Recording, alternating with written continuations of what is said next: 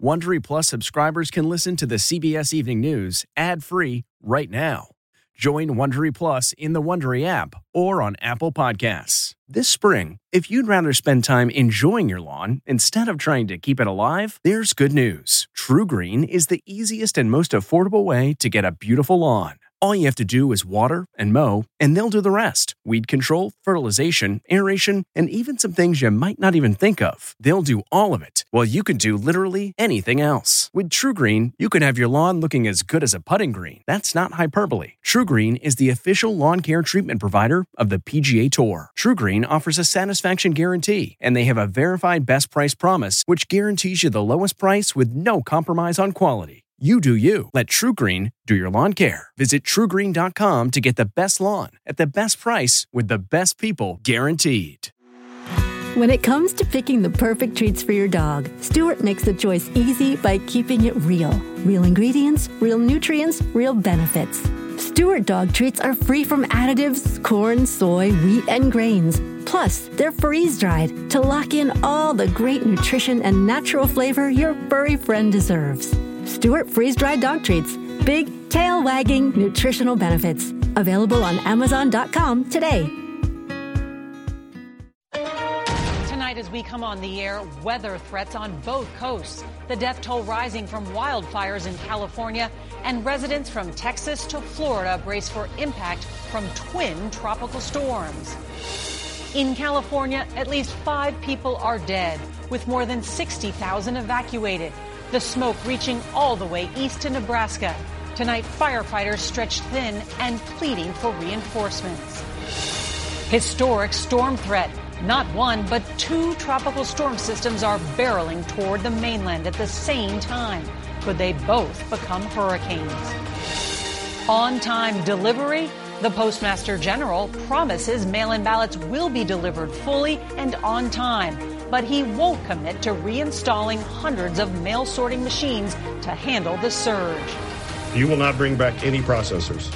They're not needed, sir.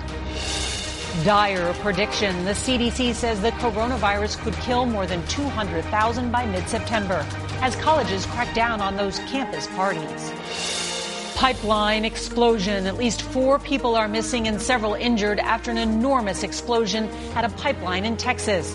The late details on the search for victims. 2020 America decides. The president blasts the Democrats after their convention attacks. Joe Biden grimly declared a season of American darkness. What we can expect when the Republicans take the stage next week. This Full House star is headed to the big house. Tonight, Lori Loughlin sentenced. And On the Road goes on the water to meet a boat captain with an unusual first mate. This is the CBS Evening News with Norah O'Donnell, reporting from the nation's capital. Good evening, and thank you for joining us. We're going to begin with those devastating wildfires now burning and spreading out of control in Northern California. At least 5 people are dead tonight, and another 60,000 have been forced from their homes by the intense flames. Hundreds of blazes have exploded in neighborhoods and towns surrounding the San Francisco Bay Area, torching houses and turning more than 1,500 square miles into an apocalyptic hellscape. And with new fires being sparked by lightning strikes and gusting winds every hour, the flames are moving so fast they are outrunning the thousands of firefighters that are trying to beat back the expanding inferno. Well, tonight, the University of California at Santa Cruz has been evacuated. Shelters and hotels are filling up, and some of the state's historic redwood forests have been destroyed. And with thick smoke choking the skies, there's growing concern that California's air quality, which is now the worst on Earth, is quickly becoming toxic. Now, at the same time that the West Coast is dealing with one natural disaster, the South is bracing for 2 others. Twin storms are now churning in the waters south of Florida, and tonight they are growing stronger. One is already a tropical storm named Laura, and both could slam into the Gulf Coast by next week, an historic 1-2 punch to an area that is already suffering through the coronavirus pandemic. Well, there's a lot of new reporting to get to tonight, and our team of correspondents is standing by to cover it all. CBS's Carter Evans is going to lead off our coverage tonight from inside that intense fire zone. Good evening, Carter. Good evening, Nora. This is one of the many buildings that have burned in these fires. They've counted almost 500 so far. 2 of these fires are larger than 200,000 acres, and that puts them in the top 10 largest fires ever in the state. California remains under assault tonight as nearly 12,000 firefighters statewide continue to battle raging wildfires. The flames already scorching an area nearly 3 times the size of Los Angeles and killing at least 5 people. The governor says resources are stretched thin. We've been on the phone with governors trying to reach out as far as the East Coast to see if we can get resources here into the state of California. More than 12,000 lightning strikes have been sparking new fires, and they're igniting in places that haven't burned in more than a century, even threatening the ancient redwoods. Meantime, more than 60,000 residents still can't return home. Oh, my God, it's just... As a massive wall of flames approached Bill Janice's home, I need help up here. There were no firefighters in sight. He tried to cut his own fire break, but it wasn't enough. When the flames reached his wood shop, he scrambled to save his motorcycle parked inside. It fell on top of my leg. I couldn't get it off me. I remember screaming, but knowing no one was here. Oh. And what were you thinking? I don't want to go this way. I'm not ready to go. He escaped and saved his home, but this carpenter's livelihood is gone. This is the motorcycle that he was pinned under, a Harley-Davidson that weighs almost 1,000 pounds. Now, he says the walls were on fire when he was finally able to wriggle out. The weather is cooling down a little bit. That's good news, but firefighters are concerned, Nora, because more lightning is in the forecast. What a story of survival. Carter Evans, thank you. And now to those 2 powerful storms that are threatening to slam into the U.S. next week, one right after the other. They're on the move tonight, so let's get straight to CBS's Lonnie Quinn. Lonnie? Well, look, the new information that came to us from the National Hurricane Center has pushed one further to the west, one further to the east, so they're even closer as far as the forecast for where this is going to make a landfall. Taking a look at Tropical Storm Laura, 45-mile-per-hour winds. Tropical Depression 14 has 35-mile-per-hour winds. Laura is going to intensify, we believe, to a Category 1 hurricane, making a landfall somewhere around, say, New Orleans. All right, that second storm I showed you. Watch this. It's basically going to almost the same place. Still a Category 1, maybe making landfall as a tropical storm, but still intersecting at one point with portions of Louisiana. Your cone goes anywhere from the Mexico border to portions of Louisiana. Has anything like this ever happened before? Once, in 1933, we had a storm make a landfall in Jupiter, Florida. Another one the following day make a landfall in Brownsville, Texas. So it's happened. It's a very rare thing. You notice how warm that water temperature is, about 90 degrees or so. If this does not encounter some wind shear, it's going to get a lot stronger than what I just showed you. We're going to keep our eyes on everything, but the Gulf Coast is definitely on alert, Nora. Those twin storms, very worrisome. Thank you, Lonnie. Tonight, Postmaster General Louis DeJoy says it is outrageous to accuse him of trying to make it harder to cast a mail-in ballot.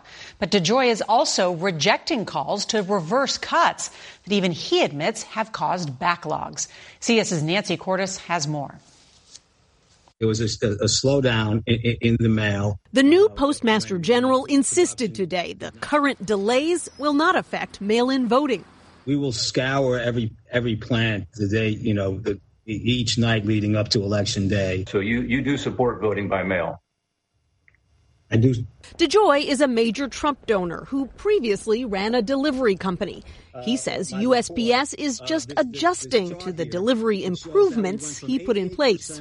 A recovery process in this should have been a few days, and it's mounted to be a few weeks. But the unexpected changes have alarmed customers and postal workers. We do not have enough people to carry the mail. DeJoy has agreed to halt the removal of collection boxes. I decided to stop it, and we'll pick it up after the election. But says he won't reinstall hundreds of mail sorting machines that were dismantled or removed. They're not needed, sir. So you will not bring back any processors? They're not needed, sir. Congress heard a different take from former postal official David Williams yesterday. You don't save money by breaking down machines and putting them away and storing them. You spend money. He said he resigned in April because he felt the agency was being politicized, with Treasury Secretary Steven Mnuchin calling the shots. The transfer of our duties and decision-making authority to him was illegal. President Trump has railed against mail-in voting and is now vowing to deploy police at the polls. We're going to have sheriffs and we're going to have law enforcement.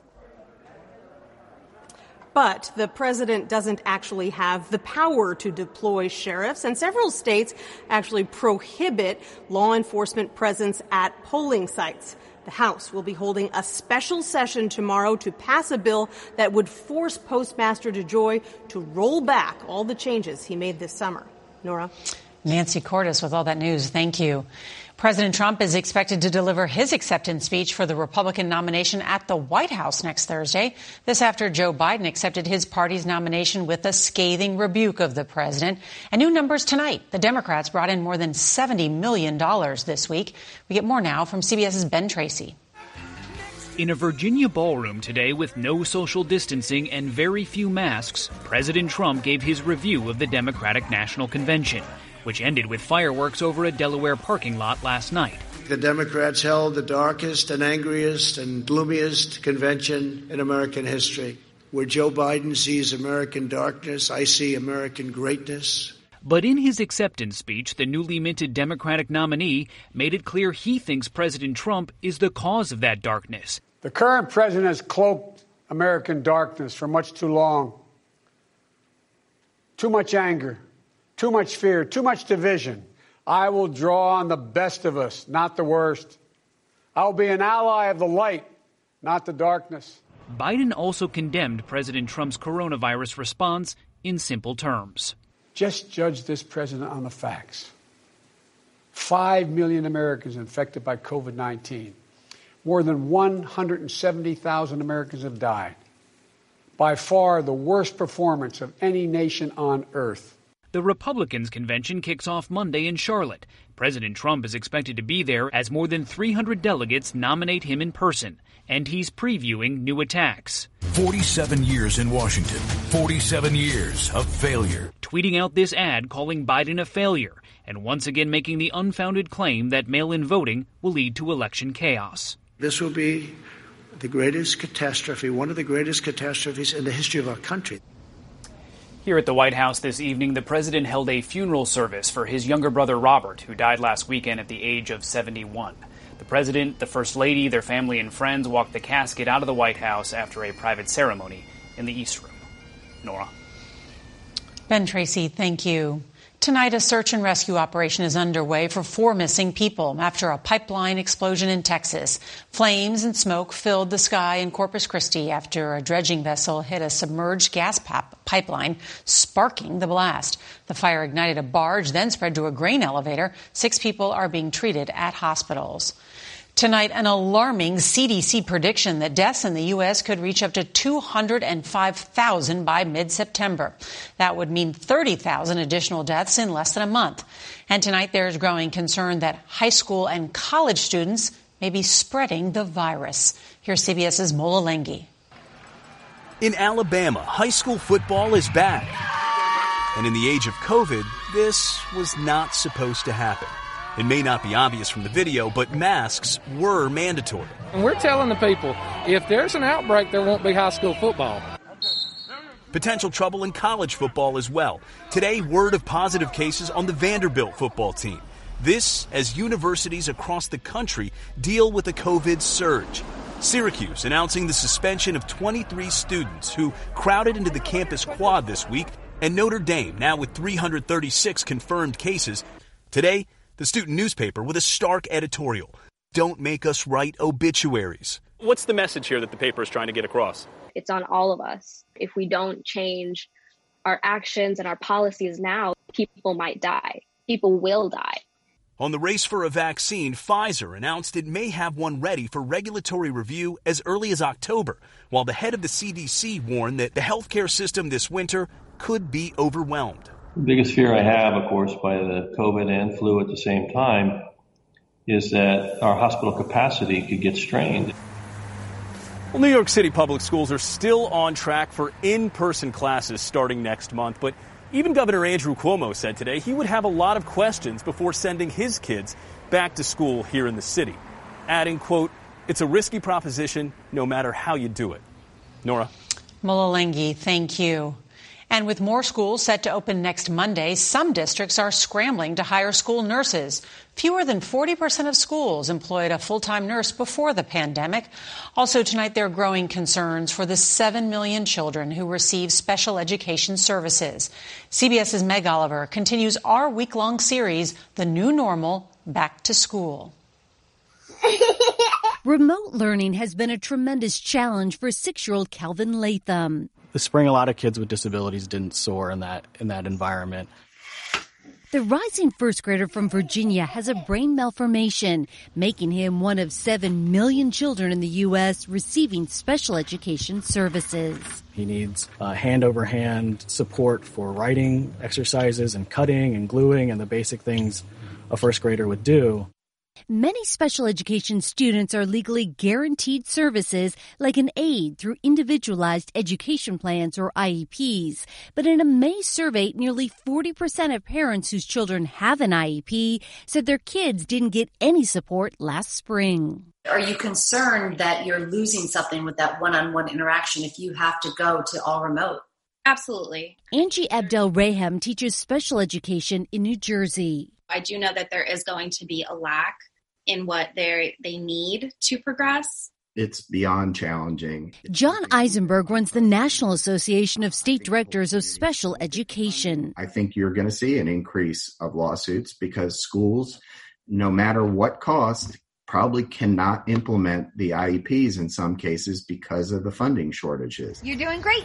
Without increased funding, Eisenberg says it will be a daunting task to get kids like Calvin back into the classroom. Meg Oliver, CBS News, Montclair, New Jersey. An emotional apology today from actress Lori Loughlin of Full House as she was sentenced to 2 months in prison in the college admissions scandal. Loughlin told a federal judge, "I am truly and profoundly and deeply sorry." Her designer husband got 5 months. Both report to prison November 19th. They pleaded guilty to paying $500,000 to get their daughters into USC as bogus rowing recruits. And happy 101st birthday to Sister Jean, the chaplain of the men's basketball team at Loyola University Chicago. Because of COVID, the school threw her a virtual party. Sister Jean was born in 1919 during the Spanish flu epidemic, and her birthday wish is that people wash their hands, wear masks, social distance, and that she gets to see everybody back on campus. I'm with Sister Jean. Some relationships simply defy explanation. Here's CBS's Steve Hartman on the road at sea. It can be a lonely job, pulling lobster traps way out here in the middle of the Gulf of Maine. But for 15 years, Captain John Mikowski had company, a faithful companion. In fact, he says, maybe a little too faithful. She comes right up to the window and is looking at me this far away. I mean, it's just staring at me. John's stalker girlfriend, who he named Red Eye, showed up one day in 2005 and basically never left. Until a few months ago, when Red Eye suffered a leg injury. John knew a seagull couldn't live long like that. How hard was it for him? Oh, very, very difficult. John's wife, Debbie. To watch John and to see how sad he was. I could tear up right now. I don't know why I was so emotionally crushed, but there was a piece missing. I was beginning to wonder how much longer I felt like doing this. So, in an attempt to save his passion for the sea, he tried to save that seagull. Actually caught her and brought her to the Center for Wildlife in Cape Nettic, Maine. The staff nursed Red Eye while John spoiled her with brown hake, her favorite kind of fish. And would you believe, just a few weeks later, Red Eye was good as new. Earlier this month, John released the bird back into the wild. Perfect. Of course, the wild was never really Red Eye's thing, which is why, still today, no matter where John is in this great ocean, that's her. Red Eye somehow finds him. Atta girl. For centuries, boat captains have believed seagulls carry the souls of lost sailors. And for this fourth-generation lobsterman, that is a comforting thought, that maybe Red Eye is an ancestor looking out for him. But John says it's more about something far less mystical. It's about the purpose that is found whenever two living creatures truly need each other. Steve Hartman, on the road in the Gulf of Maine. And next week on the CBS Evening News, Racing to a Cure, we go behind the scenes of the push to produce billions of COVID-19 vaccine doses. And if you can't watch us live, don't forget to set your DVR so that you can watch us later. That is tonight's edition of the CBS Evening News. I'm Norah O'Donnell in the nation's capital. Thank you so much for joining us this week. We hope you have a great weekend, and we'll see you right back here on Monday. Good night.